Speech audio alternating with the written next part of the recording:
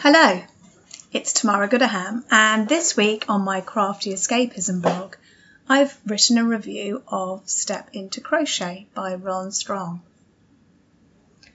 Working in a yarn store is just too tempting at times.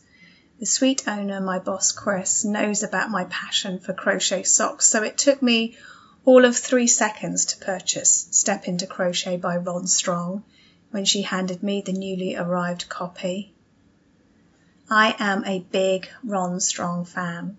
I first discovered him last year when I bought his book, New Methods for Crochet Socks, and this led me to join his Facebook group, Crochet Sock Addicts.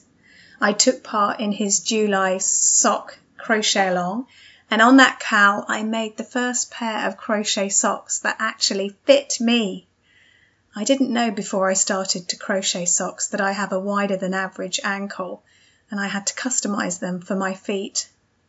Ron also has thick ankles, and the first pair of socks he crocheted didn't fit him either. He wrote Step Into Crochet to help people crochet socks that fit by teaching them all there is to know about crocheted socks. And the book does just that. There are 4 chapters covering technique at the beginning of the book before you even get to the patterns. These chapters cover measurement, gauge, sock construction, stitch choice, heels, toes and cuffs, and yarn choice. My favourite page has to be top 5 ways to adjust patterns for a custom fit. So helpful for me with my non-standard feet. When I buy books, I tend to go for the ones that cover technique. As a teacher, it helps me with my students' questions. The patterns are almost secondary.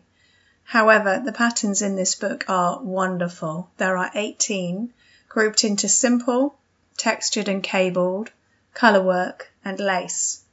The 3 textured sock patterns in particular are calling to me. They are gorgeous.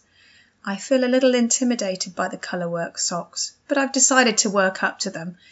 I really like the fact that each pattern gives details on what kind of heel and toe construction is used. I think one of the best things about having a collection of sock patterns is going through them and trying out new types of construction. Then you'll find out what your personal favourite is. I would highly recommend this book. Ron told me it took 2 years to write and he crocheted every single sample himself.